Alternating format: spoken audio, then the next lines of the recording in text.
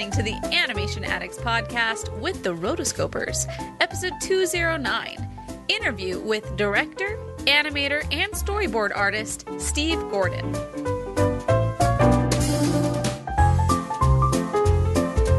Welcome to the Animation Addicts podcast with the Rotoscopers, the #1 place to get your animation fix with animation addicts just like you. Each episode, we dive into the wonderful world of animation featuring Disney, DreamWorks, Pixar, and everything in between. From hilarious discussions and movie reviews to interviews with industry insiders, this show's mission is to brighten your day through our love of animation. So hop on your nerdy couch, grab some snacks, and get ready to hang out with your animation besties because it's time to dive into today's episode. Hey there, animation addicts. My name is Chelsea Robson, and I am your host today. I am so excited because in episode 202, we reviewed The Black Cauldron. Now, this movie has one of the most interesting paths of production. And if you've ever seen the movie, we mentioned the film Waking Sleeping Beauty or the book Disney War. It talks about a lot of the different parts of the creation of this film and kind of like how it was one of those hinge points to Disney animation. But I've never actually sat down and talked to anybody that was actually there. And so I was looking through and I mentioned to Steve Hickner and he said, you know what, you need to interview Steve Gordon. And so I looked him up. You can find him on Instagram on Stephen E. Gordon. And man, his art is fantastic. You look at it and you're like, wow, this is really cool. And you are also one of the key animators on The Horn King, correct? Yes, right. Even though we didn't really use that term much in those days, but yeah, I did quite a bit of The Horn King.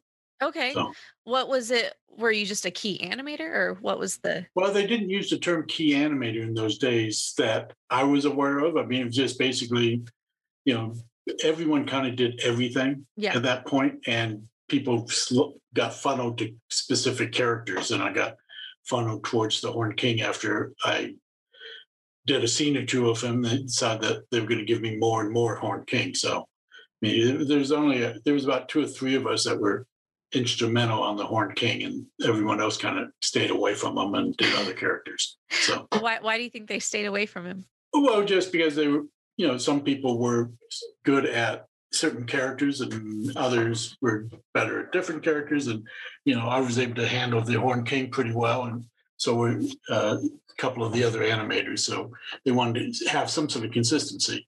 You know, a couple films later, they started creating crews for characters. And at that point, there were no real crews. It was just you and your assistant, pretty much. Wow. So, and you know, if you were given a scene with 4 characters, you did all 4 characters, you know. Okay. As opposed to later on when they would say everyone, this would be a crew for this character, that'd be a crew for that character, and then, you know, they'd each do part of the scene. So okay. So in that episode, we also talked about that there was a pre-Katzenberg like cut of much more of the Horn King. And so obviously that would have featured more of your work as well as the other animators. Was that? Yeah, a lot of that's rumor. Okay. A lot of it's rumor. Oh, combating rumors here. There wasn't all that much. Okay. Of definitely not much more of the Horn King. There was a few scenes that were taken out for, they weren't gore type scenes, but they were scarier scenes and Jeffrey thought should remain in the film. You know, like one of the henchmen melting down and, you know, bubbling up and melting, kind of like in Raiders of the Lost Ark. Oh, okay.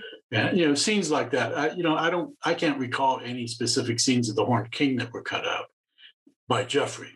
Oh, okay. You know, there was all types of stuff that was attempted and tried and cut as we were producing it, making it. But yeah, I mean, there wasn't all that much. You know, I'd say if there was 5 or 7 minutes cut out of the film by Jeffrey, that was a lot. But a lot of it had to do with shock value stuff that he was cutting out. Oh, okay. He didn't want it to go into a hard PG-13 or anything. That makes sense for the time and for the situation. Yeah, I mean, Disney had never done anything but G-rated films at that point.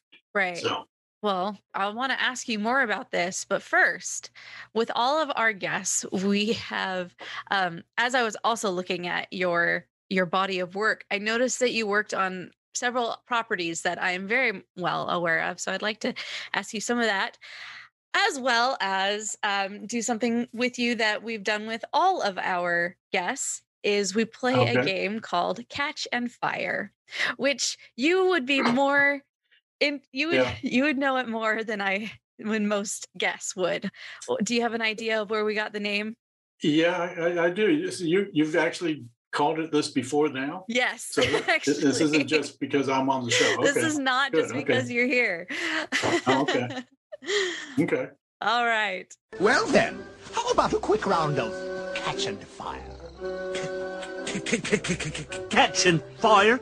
You mean me? You're the only one with enough courage.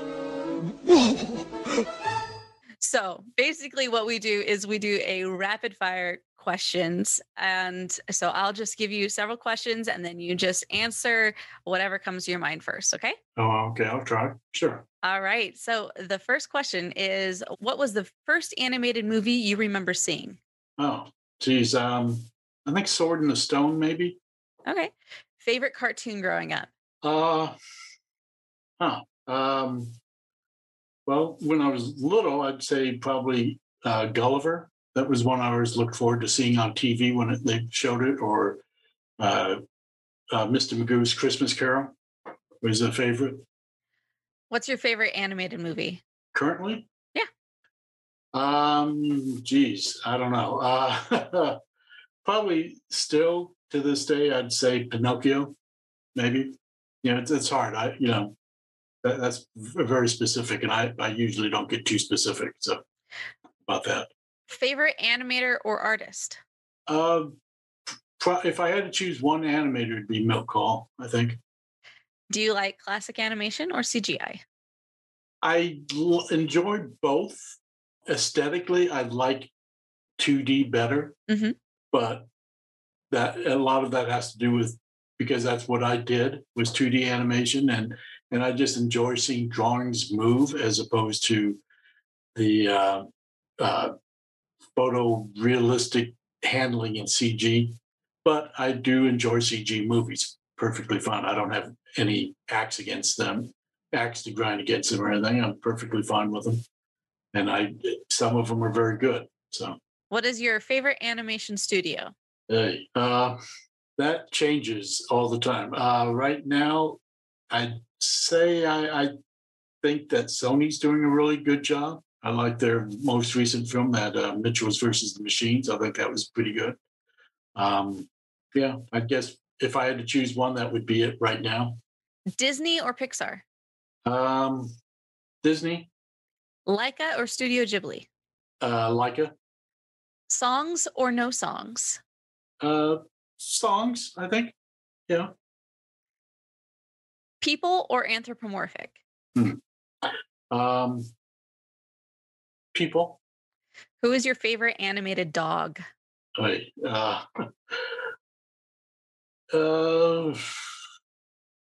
guess Goofy. Heroes or villains? Villains. Princesses or princes? Princesses. Who is your favorite obscure animated character? Wow.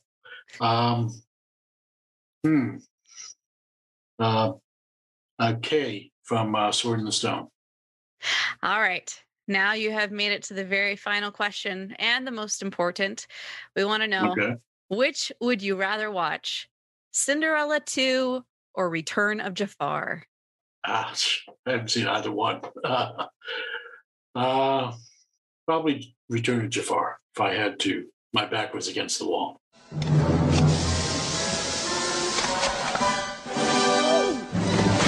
52 out of 52. Well done.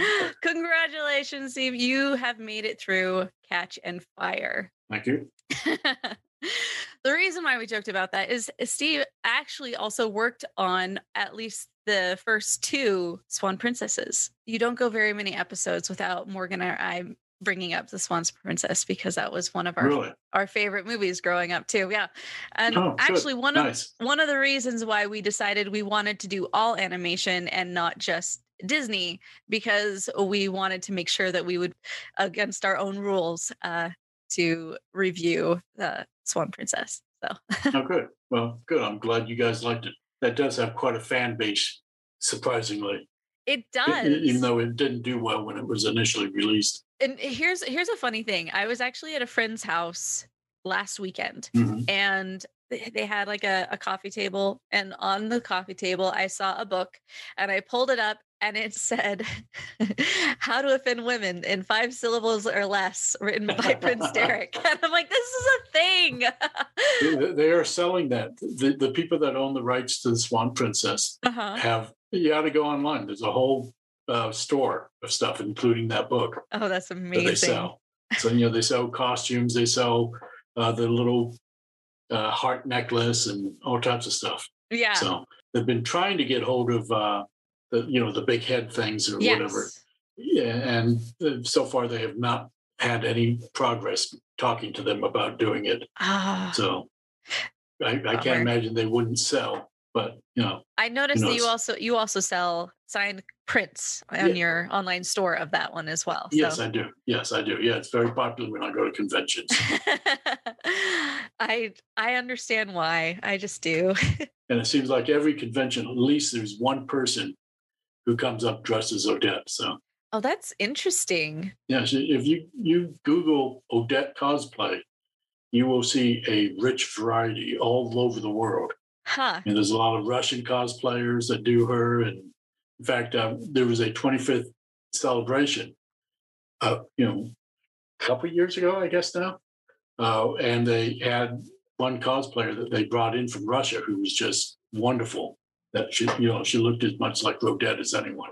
So cool. So let's go back just for a moment and talk a little bit more about the Black Cauldron, just because that's kind of where we started. And I wanted to just know, like, what were some biggest memories that you had from that time? And maybe even a couple of the things that you say, as you said that there was these myths that go around. What other myths can you debunk for us? Well, I mean, that's the big one. I mean, that, I get asked all the time about, gee, where's the original cut? It's like, well, there was no original cut that ever was. I mean, Jeffrey got in there pretty quick and trimmed, like I said, a lot of the scary stuff out of it, So that's the big myth, a rumor. But other than that, I mean, there is a lot of, nowadays it's not unusual. And even back then it wasn't unusual to go in and rework the movie several times. And a lot of that movie kept getting reworked. And even before Jeffrey and Eisner were there. I mean, the Fair Folk section must have gone through 3 or 4 different incarnations before they settled on the final one. As far as, in my career, I mean, it was pretty early in my career. I was only in my early 20s then. And as you can tell, that was a long time ago. So that was the first time that I got a chance to do animation and not have to clean it up as I was going along. Up until then, every other time I had to do my own cleanup as I was animating, so that was quite a thrill. And I was actually able to push myself quite a bit. There's still some of my favorite animation that I've done in that film. So, of course, I don't get much chance to animate these days, so it doesn't matter. So, but I had a good time. I met a lot of people that I'm still friends with and keep in contact with, like Andreas Deja and Phil Nibbling. And, several others, Dave Block, and, a lot of people that I met at that time. And I wasn't there for more than 3 years, maybe. Okay. But still, keep in contact with a lot of the people from that time. So. Yeah. So at that point in time, once this movie came out, let's talk a little bit more about the growth of your career from there on. Okay. So what was the next step after that? Well, after that film, they shifted us most of us over onto Great Mouse Detective. So I worked on that for a while. And then at some point, we're developing a new film, Oliver and Company. That was the one that Jeffrey greenlit. And so I was helping development on that one. I was working with the story crew and the directors. There were multiple directors at the time. And we were all working on that and trying to develop it. And then at some point, it started to look kind of bad for Disney. Frank Wells had made the suggestion that we stopped making new animated films altogether. And they just had a re-release, I think, of Dalmatians. And that made as much money as Cauldron, I think. Oh, okay, yeah. And so they said, well, why are you making new films if you can just re-release the old ones and make the same amount of money? So he was kind of pushing towards that, and it was starting to look like that was where it was going to go. I feel like somebody had that same idea nowadays, except let's just remake them in live action. Yeah, well, I mean, I'm sure that's, someone probably got a big bonus for that because those are making a lot of money. Right. So, but unfortunately, maybe. But anyway, so a lot of us started to find ways to jump ship. And since I wasn't from there, I wasn't a tried and true, raised up through the ranks of Disney person. I had connections on the outside, and so I found things to do on the outside and left before Oliver and Company got too far into animation. So I don't even think any of my animation made it into Oliver and Company. But so from there, I don't know what I went to next. But at some point, I hooked up with Rick Rich again. He had been let go from Disney, and he started his own studio. Right. And so I started working with him, initially just freelancing for him, doing some director videos. And then when he started doing Swan Princess and stuff, I came on full time working with him. So, we developed that. And, I stayed with him off and on and keep, even in fact, right now I'm doing a little work for him, freelance work for him. Nice. On another Swan Princess film. So oh, they keep coming. I love it. Yes, yeah, they proliferate. they're all over the place. So I have noticed that they've gone all over the place in their storylines. Very, very interesting. I have a question. Sure. I mean, when you look at all of Richard Rich's work, especially within his character designs, where does that character design come from? Well, I did the initial character design for Swan Princess. Okay. For the first movie. So after that, go ahead. I'm sorry. What's your question? Well, my question is, like, a lot of them, like we were talking about, a lot of his characters end up having like kind of the same look. Like you can tell that it's a Richard Rich film based on certain like qualities. I assume that they're trying to match my design work.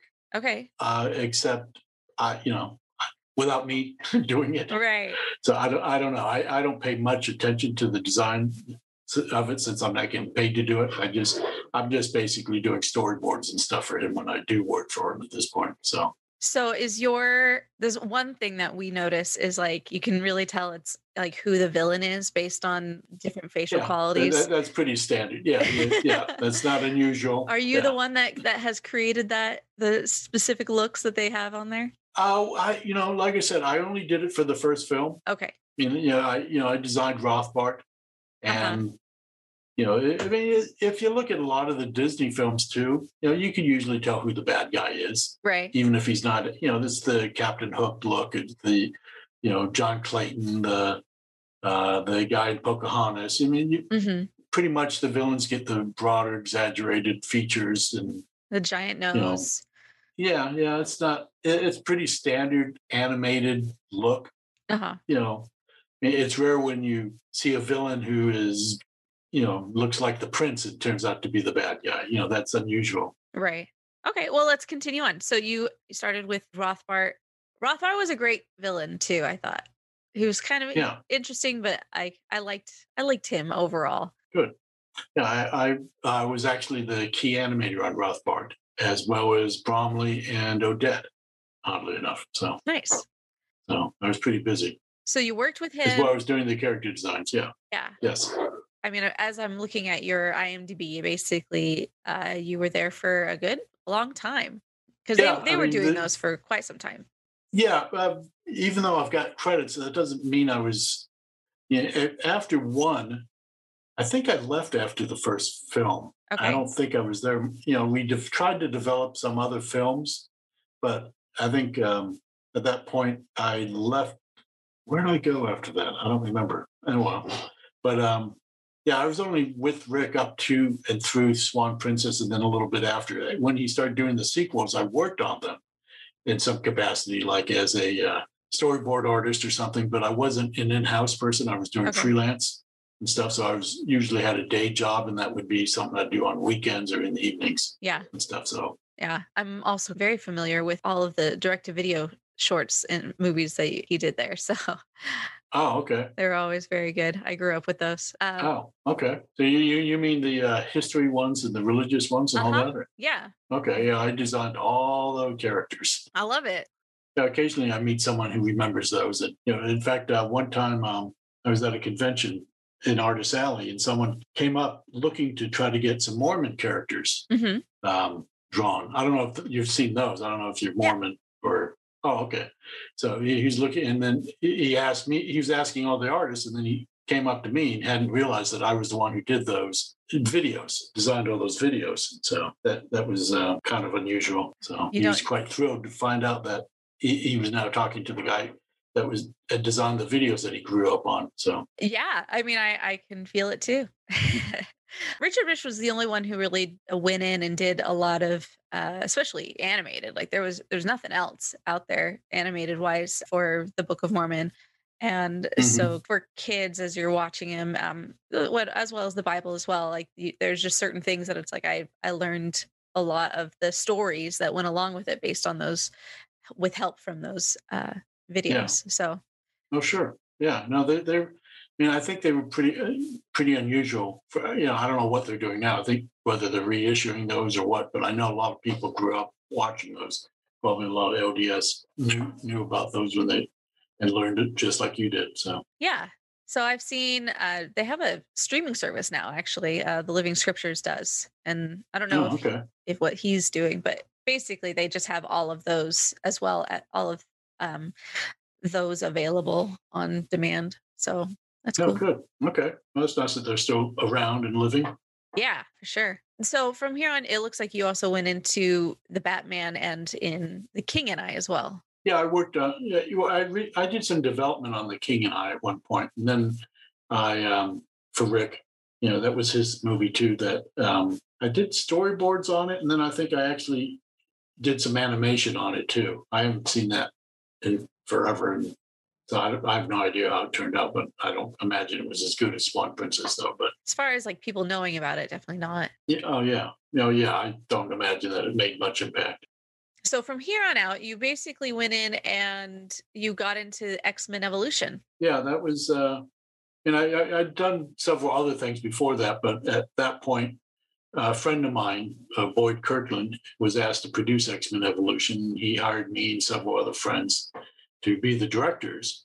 And as we were developing it, he liked what I was doing and asked me to be the character designer on it, as well as one of the directors. So all those characters I designed, and I had a little bit of help with some of the uniforms initially, just because I wasn't very familiar with X-Men at that point. The X-Men I knew were from when I was a kid in the 60s and stuff, and I had no idea even who Wolverine was. So I had to get a quick crash course on who these characters were. Yeah. So were you a part of that for a long time? It says just about 3 years or so. But well, I was a director for 2 seasons on it, first and second season, but I was the character designer on it for all 4 seasons. Okay. So, and anytime you saw them in the first season and the second season, I don't think there was much in the third season or fourth season, but anytime you saw any of the characters dancing or anything like that, that was my animation. Okay, cool.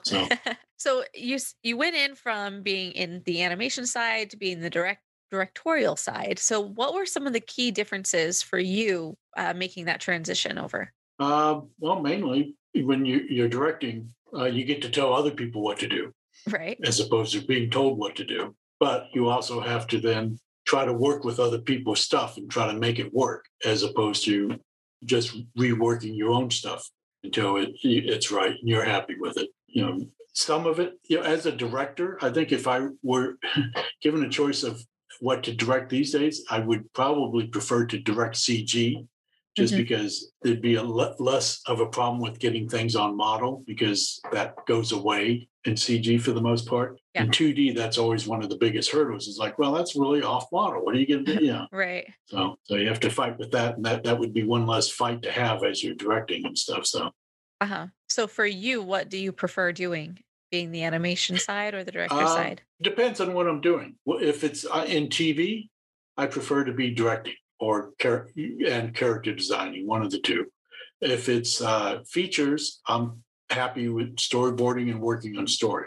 So, I mean, there's not much opportunity for someone who doesn't know CG to be animating these days, other than, recently I just worked on Space Jam 2 and I was animating on that. But cool. Other than that, there's not much 2D animation going around these days, at least in this country. So is Space Jam going to be in 2D?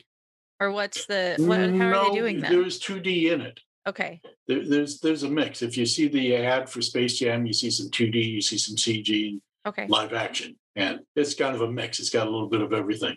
So nice. It'll be cool to see how they kind of bridge those gaps. Yeah, no, it makes sense how they do it. Okay. So, but I'm not going to say anything because I have an NDA. Got it.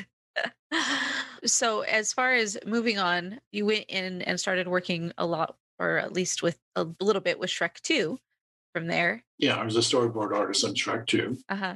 And I stayed at DreamWorks for up through about midway through Over the Hedge.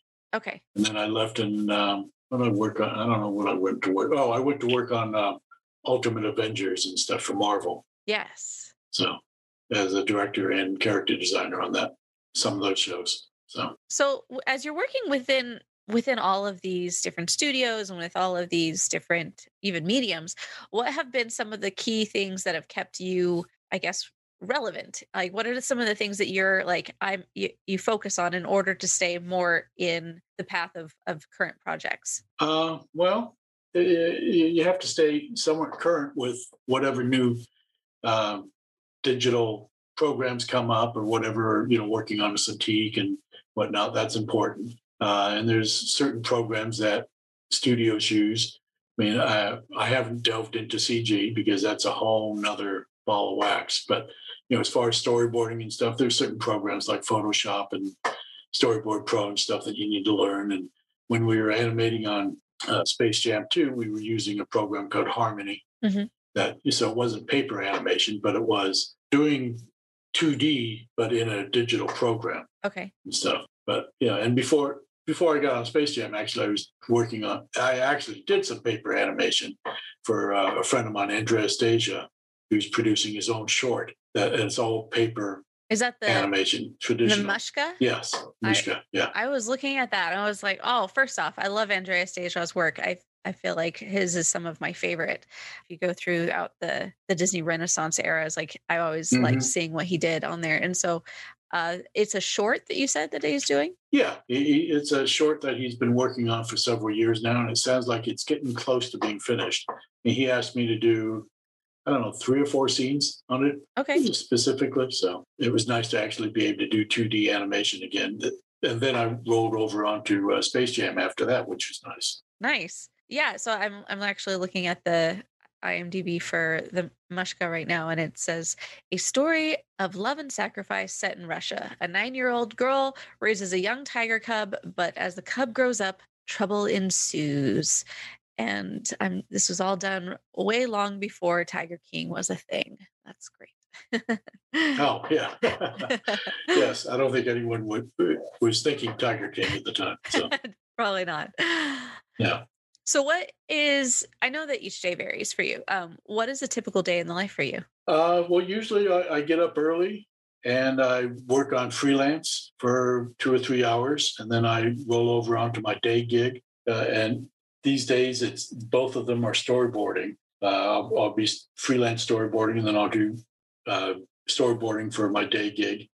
And then, I just do that, for 8 hours or something. And then usually I'll work on, sometimes during the day, I have meetings that I have to do, if I have to pitch whatever I've been working on to whoever the client is or the studio is or the directors and stuff. So, but generally speaking, that only happens once or twice a week. So I pretty much just sit at home and work until dinner time and then, call it a night. If I have a lot of freelance or commissions or something to do, I'll work on those in the evening sometimes. But generally speaking, I can, start at about 5 in the morning and end about 6 at night. And that's about it. Well, what is the easiest part and the hardest part of your job? Well, the easiest part is doing the actual drawing. The hardest part is trying to figure out what to draw, what someone is expecting, and changes tend to be difficult sometimes, depending on, some projects, the changes are pretty simple, and other times they're like everything, you pull one thread, everything has to be redone. So you have to start almost all over, or at least something has to be done to everything, every scene in this sequence and stuff. So that can be tough. The most fun part, and it doesn't happen all the time, is if you're discussing story. A lot of times, you will have a story meeting and everyone will be throwing ideas out there trying to fix things and make it better. Not just working from a script. Cool. So as you have worked your way up, who have you learned the most from? Oh, yeah. I've picked up something from everyone. My personal style that you've seen in X-Men Evolution and Swan Princess, design-wise, is probably a conglomeration of every place I've worked up until that time. Whether it was working at Disney and working at Bakshi's, working at Filmation, where just everywhere I've worked at, it kind of settles into what has turned into my style. Who I've learned from, I don't know. I mean, everyone, I guess, anyone I've ever looked at, or any art I've looked at, and every comic artist or animator that I like what they did, or it's hard to pick any specific person or anything. So it's just all types of influences. Who are the key people that have helped your career move forward through the years? Well, Bakshi, he was the first one to hire me, Ralph Bakshi. Nice. I mean, he hired me when I was 17, and I've worked with him on and off as long as anytime he had a project, I'd come back and help him with it. And then, I don't know, key people, Rick Rich, I guess, because, we've worked together for decades now. Yeah. Boyd Kirkland, when he was alive, him and I worked together off and on multiple projects. If you were to give some type of advice to your younger self, or people who are at whatever different phase of life in the industry today, what kind of advice do you normally give out? Marry someone rich. Okay. Or someone with a secure income or something, because it's a difficult field to keep the next job coming. For sure. Long gone are the days when you can be at one place forever. Although there are still people, that have worked on The Simpsons their entire career and stuff. But that's not typical of this business. It used to be you could work at Disney forever, and that's not the case any longer. It's become much more transitory at this point. And, I've always kind of moved from project to project, and that's sort of how the business is more like now these days. Whereas before, you could stay at a studio forever and have a steady income. Nowadays, it helps to have someone in the family who has a steady income, so that, if you're suddenly laid off or have to go find another job or something, there's a little buffer. Right. So, I mean, that, as snarky as that sounds, it is something that needs to be thought about. Yeah. But other than that, just learn to draw and study film is important. Not animation so much. Don't study animation, study film. Mm-hmm. See what the good live action directors are doing and stuff, and watch motion and study people, how they move and stuff. It used to be just, keep drawing and drawing and drawing, but nowadays you don't necessarily have to draw to be in the business. It helps some people, but it's not that big a thing anymore. There's so many CG jobs that don't require draftsmanship. But studying film, I think, is important for everyone. Yeah. All right. Well, is there any last places that you would like to plug? Or have you got anything coming out soon? Well, Space Jam 2 should be out sometime soon. I'm not sure when. Usually I'd plug the next convention I'm going to be at, but who knows when that will be these days. Right. I used to go to 8 to 10 conventions a year. And that hasn't happened, obviously, and I have no idea when the next one will be at this point. But feel free to check out my store online. Link to it through my webpage, StephenEGordon.com. And, there's a link to the store there. That's about it. Stephen, thank you so much for taking the time out and chatting with me today. I really appreciate it. And it's been a lot of fun to get to know you a little bit better, as well as see a lot of your work, and also be able to talk about the whole body of your work. It's been very interesting. Thank you. Well, thank you. My pleasure. as my own little plug for myself, I'm a singer. And so if you ever need anything sung, let me know. I will.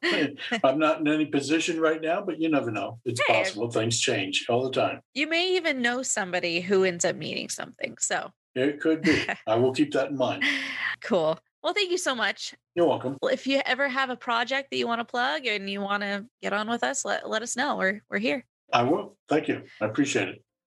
You've been listening to the Animation Addicts podcast. If you enjoyed this episode, don't forget to subscribe and be sure to leave us a 5-star review. We're available on Apple Podcasts, Spotify, and wherever you listen to podcasts. And if you want to help spread the word, be sure to share the podcast with your friends on social media. Just don't forget to tag us at Rotoscopers on Instagram and use the hashtag AnimationAddicts. For all the links and full show notes for this episode, go to rotoscopers.com/podcast. Now, if you still can't get enough for your animation fix, be sure to subscribe to us on YouTube and visit rotoscopers.com for more animation news, reviews, and interviews. Thanks for listening.